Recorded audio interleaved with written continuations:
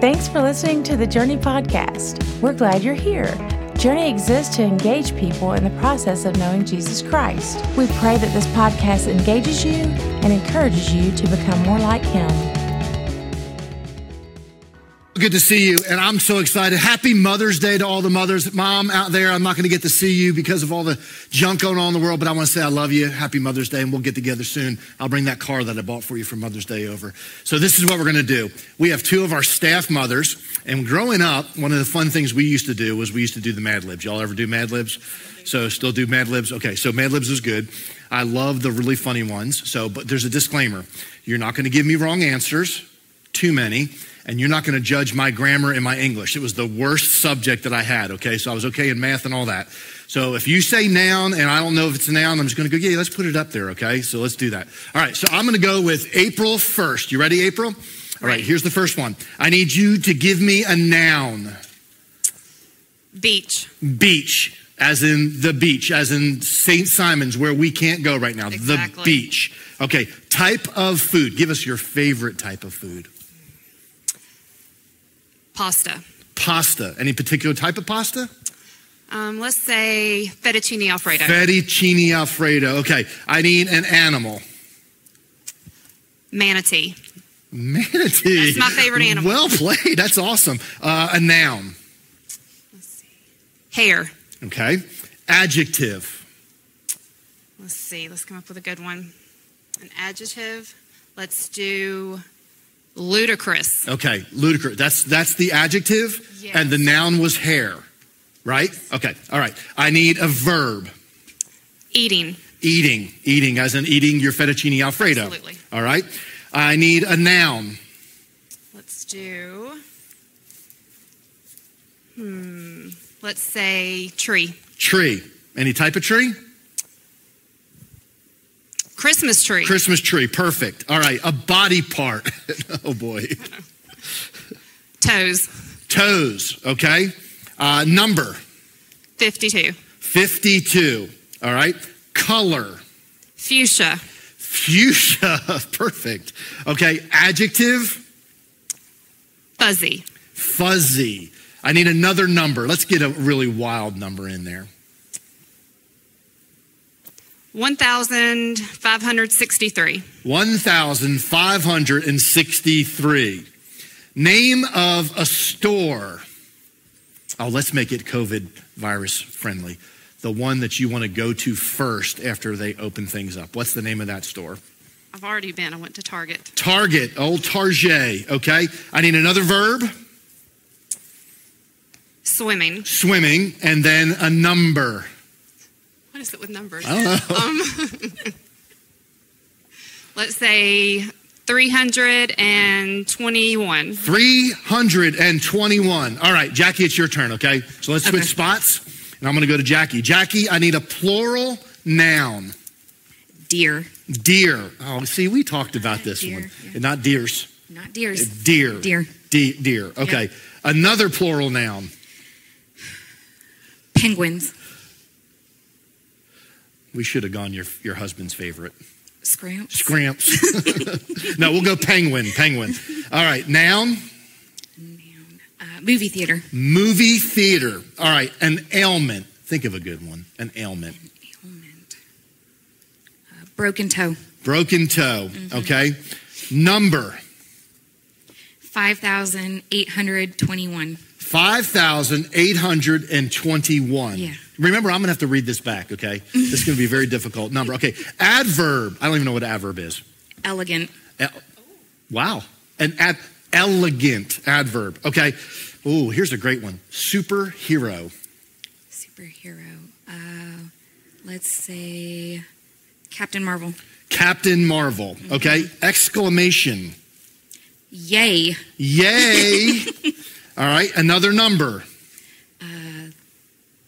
2,000,000,001.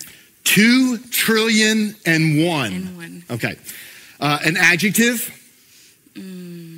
Sarcastic. Sarcastic. Another adjective.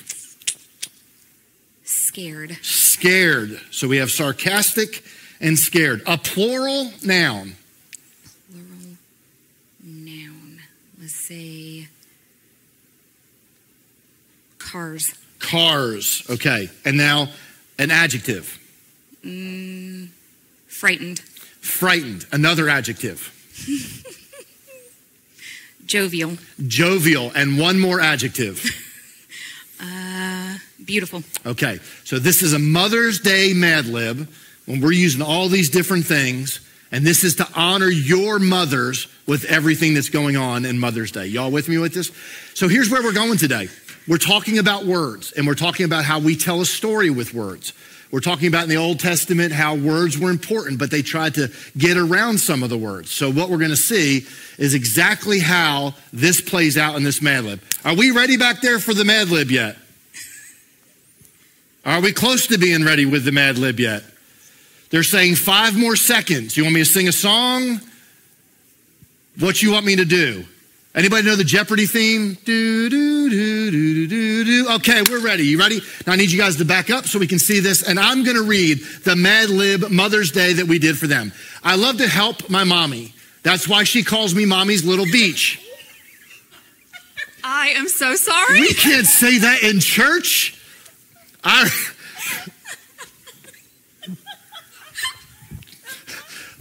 I really like to help my mommy in the kitchen where I make fettuccine Alfredo for breakfast.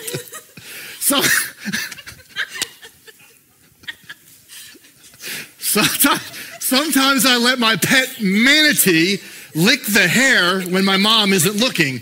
This makes my ludicrous brothers, sisters giggle and eating. Okay, so the next line. Let's go. After breakfast, I like to play with my Christmas tree when I should be washing my toes. I didn't get dressed until mommy tells me to get dressed 52 times. That's true. Accurate. Yeah. Her face is usually a pretty fuchsia color by then. I pull out my fuzzy outfits and change 1,563 times, just like a woman does, right? Amen. Accurate. Until I find just the perfect thing to wear to make mommy happy. Uh-oh.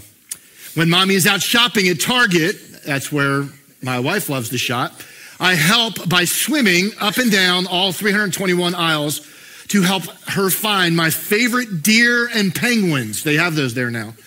This way she doesn't have to guess which movie theater I like. All right? Shopping always gives mommy a broken toe. I don't know where she's shopping at, but so I make it easy for her and I tell her everything that I want. Here's the next part of it, okay? Before we pay for our stuff, I always have to go to the bathroom. If we have time, if we time it right, my brothers and sisters can make 5,821 trips to the bathroom while we're at the same store. Accurate. That sounds like a vacation trip with our kids. I really love pushing the shopping cart elegantly. How do you do elegantly? Is it like, okay, that's prissy, but through the parking lot, I pretend to be Captain Marvel. Somebody give me the best Captain Marvel you can give me. Okay, that was all right. Okay, so Captain Marvel, why I do it so I can make it there fast. It always makes mom shout, yay! Okay, my mommy usually wants to go to 2,000,000,001 stores I remember those days, while we were out. But after the first store, she's too sarcastic. I remember those days. So we go back home. At home, I help my mommy by playing with my brothers and sisters and our scared cars all over the house. When my daddy comes home, mommy is frightened. Wow, how mean's your daddy?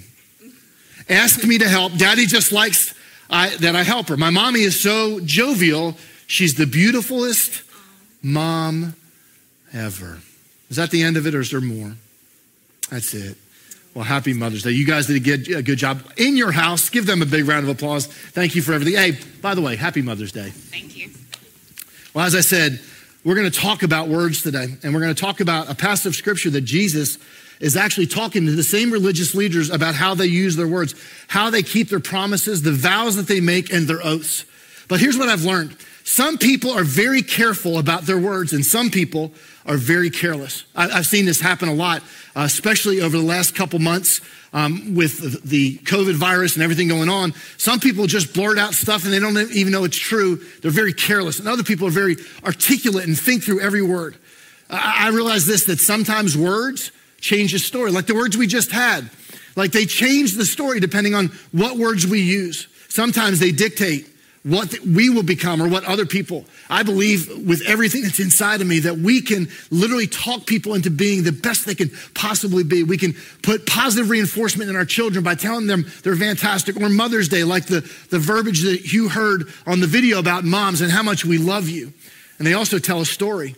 And we see this a lot in social media. They tell a story about what we believe, and they tell a story about what we don't believe.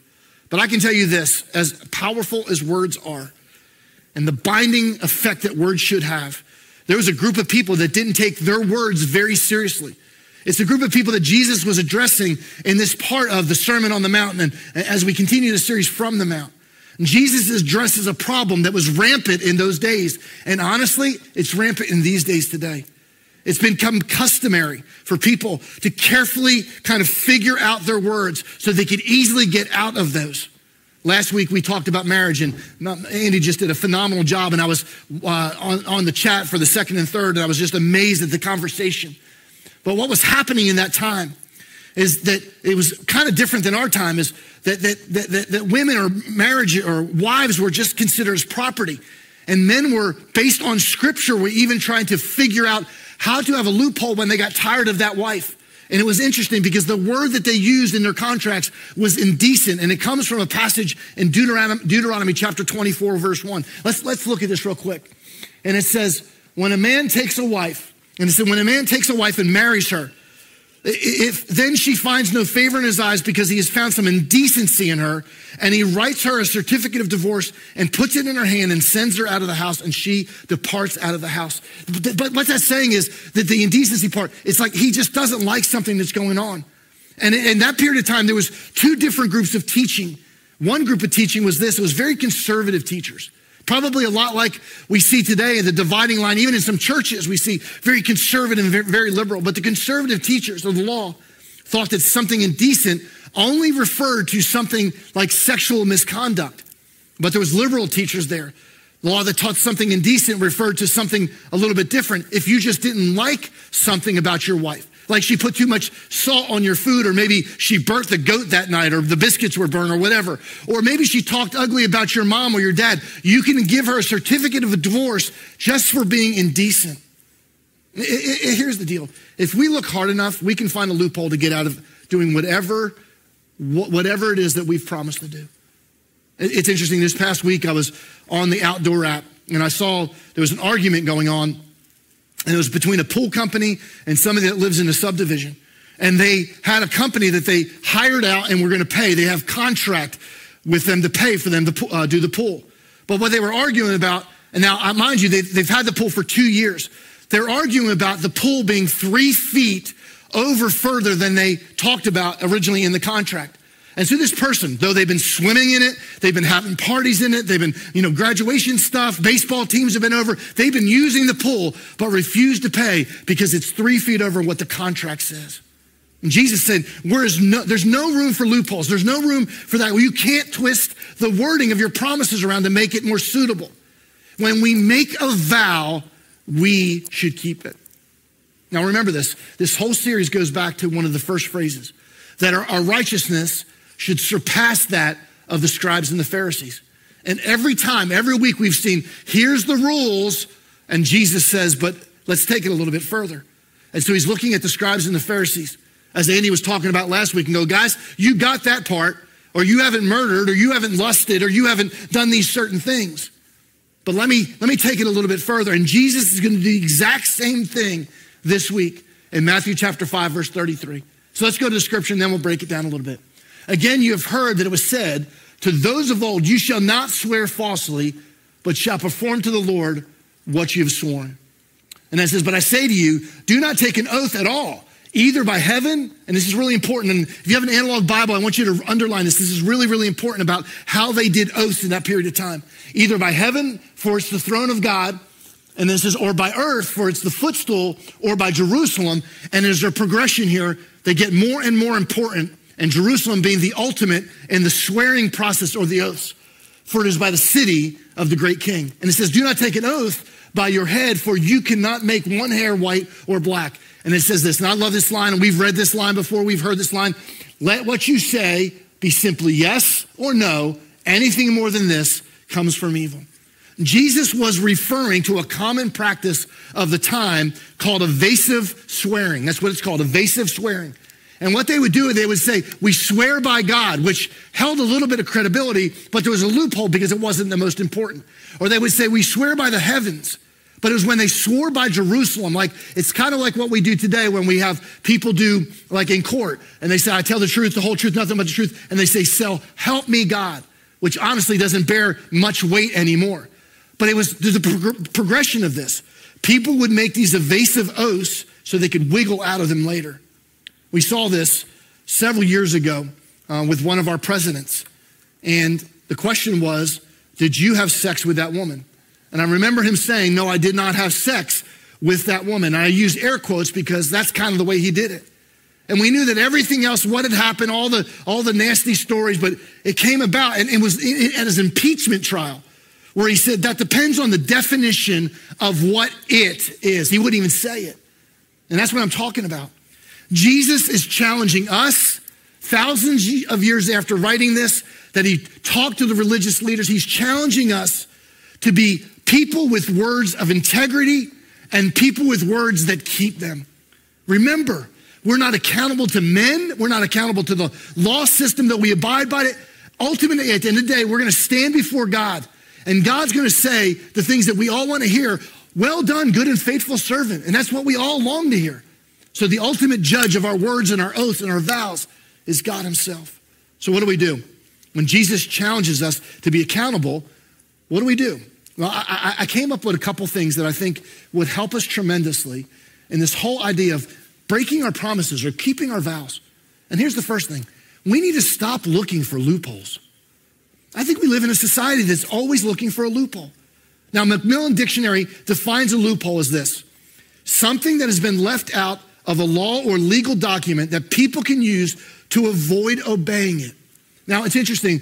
A lot of people have received stimulus package money or PPP, the payroll protection plan. And I've heard all kinds of stories how people have found loopholes in it. And if you didn't register your child, that you get an extra $500, even if they're out of college, all this kind of stuff. And I remember having a conversation with my accountant. And I said, listen, I don't want to find a loophole. I want what's mine or what I deserve, but I don't want something that's not mine. But what I found out, and he was kind of reminding me that people out there, they're looking for loopholes. Now, the word originally comes from something that happened or was part of the 16th century. It was a narrow little space between the bricks that soldiers on the inside of a castle or a fortress could actually fling their arrows or their spears or their guns with little risk of bullets or anything else coming in because it was such a narrow space. But in the 17th century, it took a whole different meaning. The term loophole came to use as a figurative sense to mean a small opening or outlet of escape that we can get out of something. We use loopholes all the time in our lives. Several years ago, I was sitting down with a friend of mine. He had just graduated seminary, and he was telling me that him and his wife were having some struggles. And I said, well, you want to sit down and talk one day? So he came in from out of town, and we were having a conversation. And at that point, I didn't realize it had escalated as far as it escalated. He told me, he said, me and my wife were getting a divorce. And I'm kind of a little old school when it comes to divorce. And so I said, why? What's the grounds for? What are you doing? And he goes, my grounds are Matthew chapter 5:28. And I kind of thought back at that time, I know what that is. It's about when somebody looks at a person with lust. And I was like, wow, that's pretty brutal right there. Like, can you tell me how it happened? Did it end up in an affair? Was it on Facebook? What happened right there? And this is what he said to me. And I remember it to this day. He said, Bobby, she told me she thought somebody else was handsome. I went, what? And I thought, man, my wife could divorce me because I think John Bon Jovi's handsome. I think there's lots of people that are handsome out there. But she's not divorcing me. And he was using this loophole. This is what I told him, and this is what I believe with everything that's in me. And I know last week we talked about, and Andy used that mixture of eggs. But there's grace involved in all this thing. But here's the reasons that we can. Not saying we have to because God still hates divorce, but here's the reasons we can. Adultery, abuse, and abandonment. God gives us the right to get out. We can break the contract that we've made or the covenant we've made with God.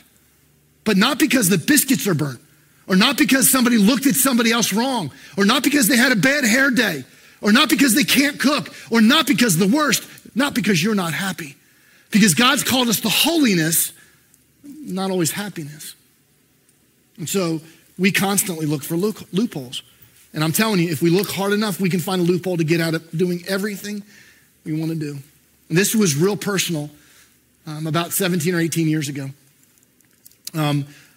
Many of you know that I was part of a church here in town. I was a youth pastor there for, I think it was 10 or 11, 12 years. And we were in the middle of a building program. And if you don't know anything about building programs, because we've never had one, is we were trying to raise funds to move from the school we were at into the building that they are currently even in right now.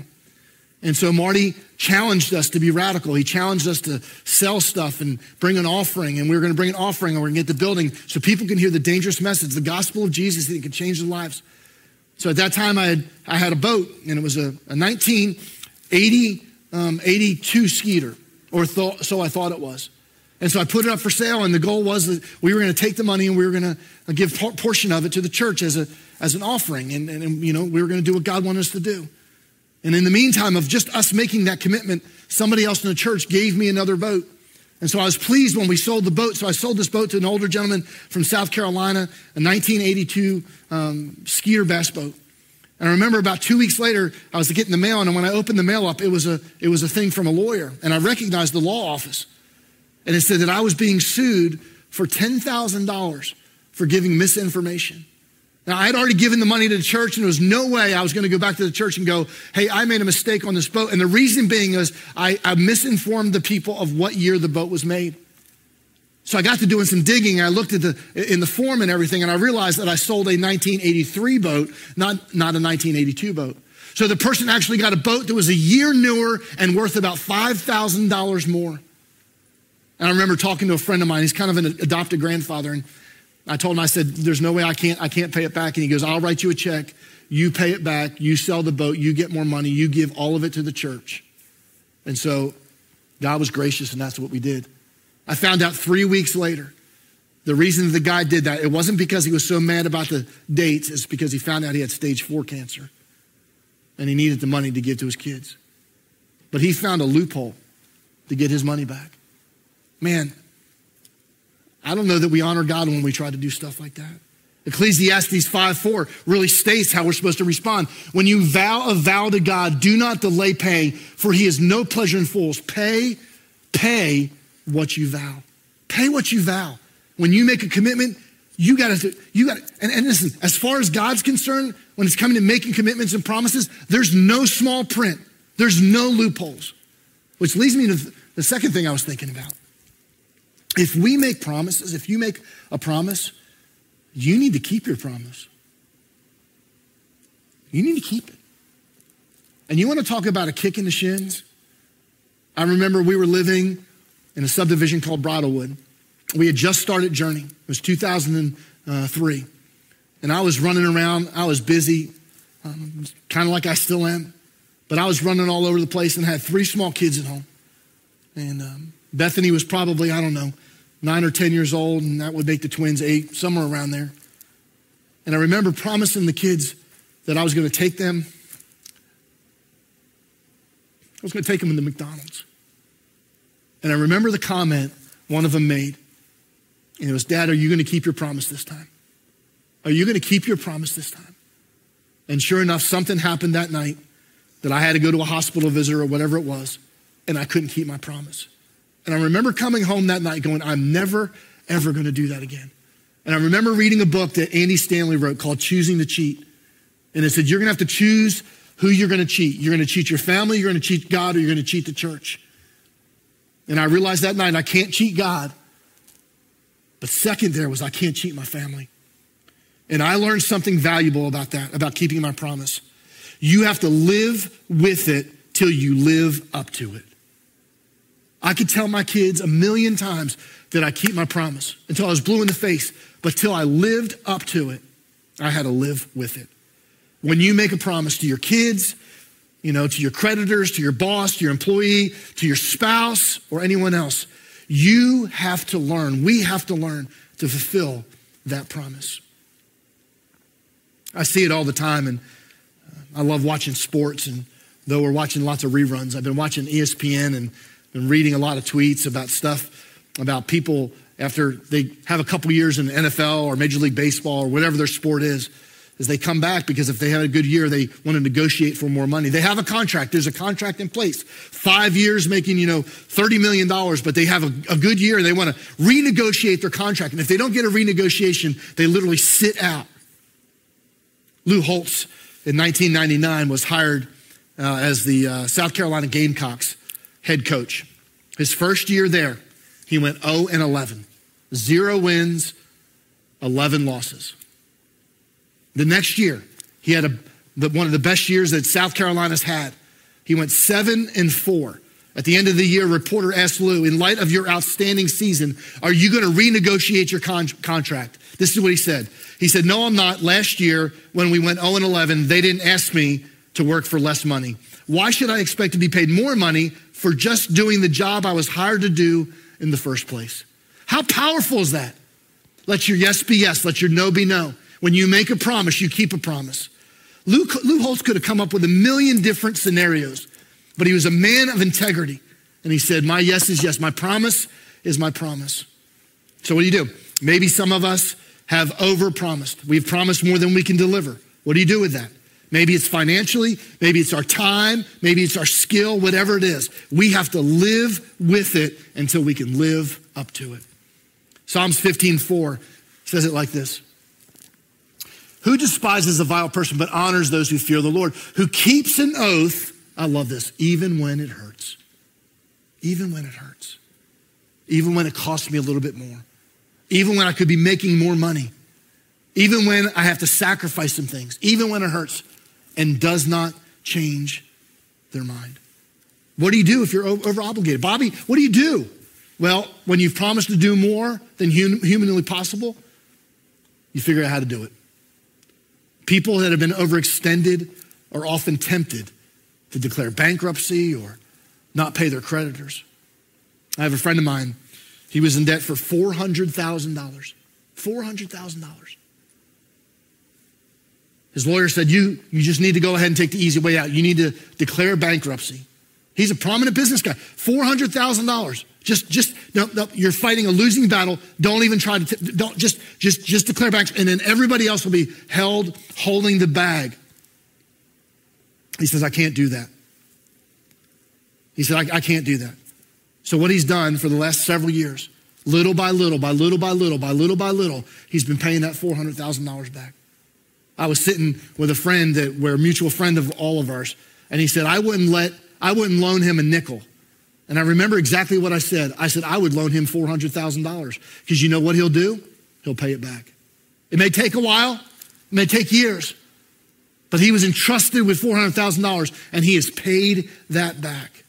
I want you to know something, warning. If you owe somebody money and you take longer than expected, don't expect them to applaud you and tell you what a great job they did. That's not what happens. But you've done the right thing. You have to live with it until you live up to it. And it's not always easy, but it's always right. Here's the third thing. We need to learn, and this is a real good model for us to live by. You need to learn to underpromise and overdeliver. Underpromise and overdeliver. Henry Ford of Ford Cars said this, you can't build a reputation on what you're going to do. Wow. Ecclesiastes 5:5 says it like this.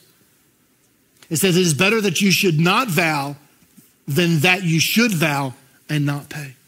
Don't make a promise. If you can't keep your promise, don't make a promise. Avoid making careless promises. Oh man, if I had a little bit of money every time I heard somebody, God, if you get me out of this one, I'll be a missionary to Africa. You're not going to be quiet. Don't make that kind of promise. If you help me, I literally had a conversation with somebody not too long ago. And they said, if God just gets me out of this financial jam, I'm going to start tithing 20%.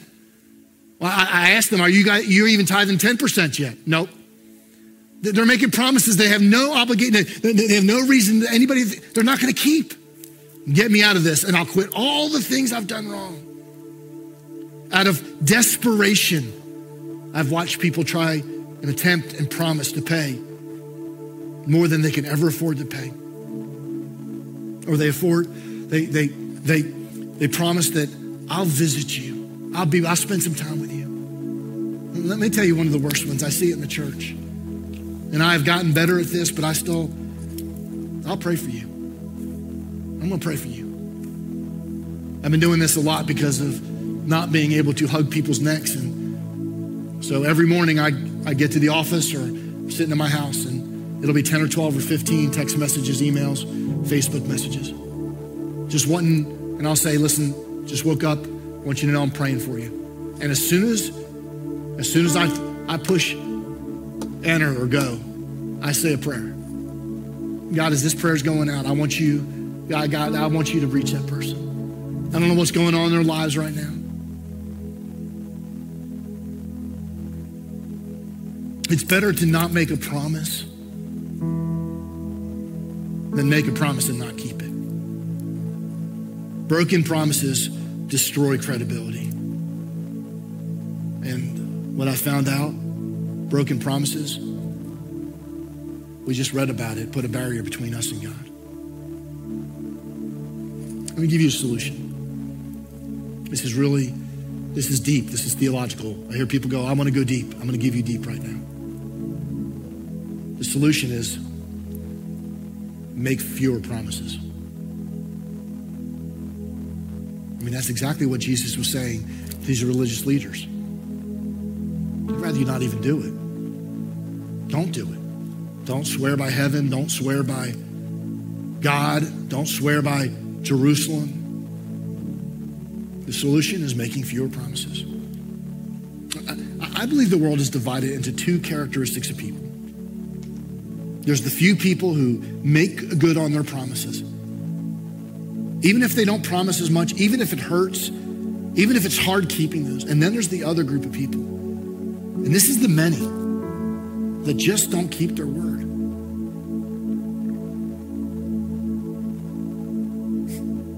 Let me give you some advice. If asked when you can deliver something, ask for time to think about it first. Build in some margin for safety. Name a date and deliver it earlier than promised. So sit back, take a little bit of time, think about it. I can't do it this week, but I think I can do it in 3 weeks. Build in some margin for safety. I know it's only going to take me 4 days. I'm going to do it this date and deliver it early. You look like the hero. I remember a time, it's back in 1983, 84. I was working for a little small company, a startup company.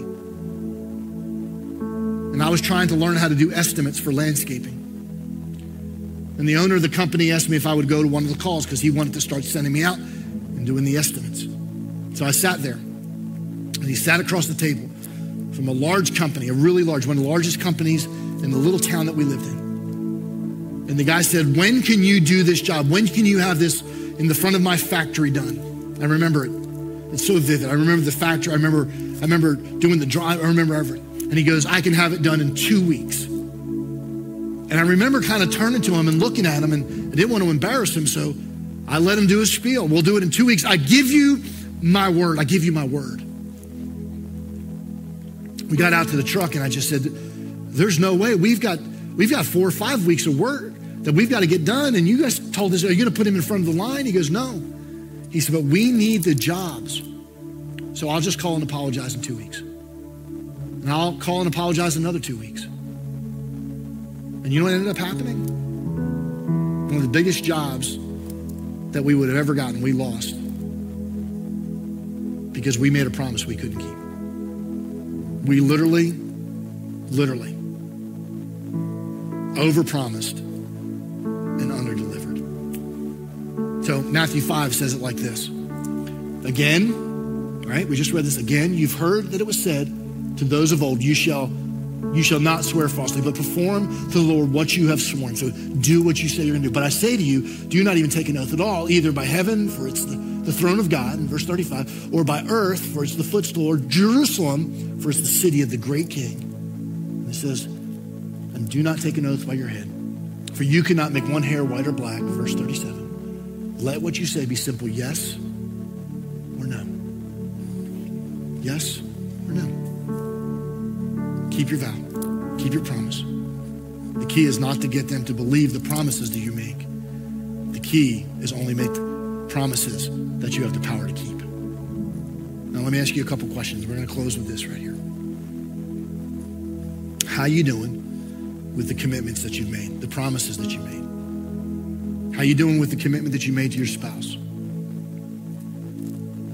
How you doing? Honestly, if you're sitting with your spouse right now, ask that person, how am I doing with that commitment I made to you? What are some things I need to stoke the fire? What are some things I need to lean into in our marriage? How about your kids? How are you doing with the commitments that you made to your children? Not just to be there, but to train them in the way that God wants them to be trained. The Bible says, train up a child in the way he or she should go, they won't depart. And I'm seeing lots of kids depart. And I know there's free will and free choice and all kinds of stuff like that. But how are you doing on that? How about with your job? How are you doing on your job? Are you giving them the amount of time that they're paying you for? Are you keeping your commitment? When you sign that contract, they said, I'll work there 45 hours a week. Are you doing that? How about the commitment you made to your employees that you're going to take care of them? Make sure their families are taken care of. How about the bills that are piling up? And I know we live in extreme times right now, all kinds of circumstances. So I can't take one big, broad paintbrush stroke and cover everything. But if you're in a position where you need to do it. How about this? How you doing with your commitments to God? You remember that day you told him that you wanted him as Lord and God of your life? Not just a fire escape, but you wanted him as number one. Is he number one? Are you putting yourself in a position? We sang a song earlier, The Blessing. Are you putting yourself in a position for him to bless you? By keeping your promise, by keeping your oath, by the vows that you made. God, I want you to be number one in my life. Or maybe it's the devotion. I'm going to do this devotion. I'm going to do this thing. I'm going to make sure that I'm studying God's word. I'm going to make sure that I'm involved in serving somebody in our community. I'm going to make. How are you doing on those things? Your words, my promises, my vows, they change everything. Let's change it up right now. If we haven't been doing real good on this, let's ask God to help us. Help me keep my promises, God. First and foremost to you. The Bible says, seek first the kingdom of God and his righteousness. And then all the other stuff works out. And then God, help me with these right here. To be a better husband or a wife or a better father or mother. I want to pray for you right now. Right where you're at, if you would bow your head. And your response to this may be shaking your head going, yep, Pastor Bobby, absolutely. I need to lean into this one. And maybe a time, part of your response is talking to God. God, I need you to help me with this. Maybe you made some promises and your response is to make good. A couple text messages. Whatever it is, let our yes be yes and our no be no. Let's pray.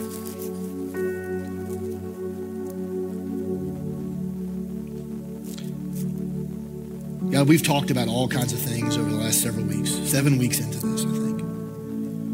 We've talked about lust, and we've talked about adultery, and we've talked about marriage, and we've talked about putting you first. We've talked about religion. We've talked about spirituality. We've talked about all these. I bet this is one of the toughest ones. Because it's easy for us just to say something. And I think we have great intentions. I don't think there's many of us that maliciously don't keep our promises. In a certain respect, that almost makes it worse.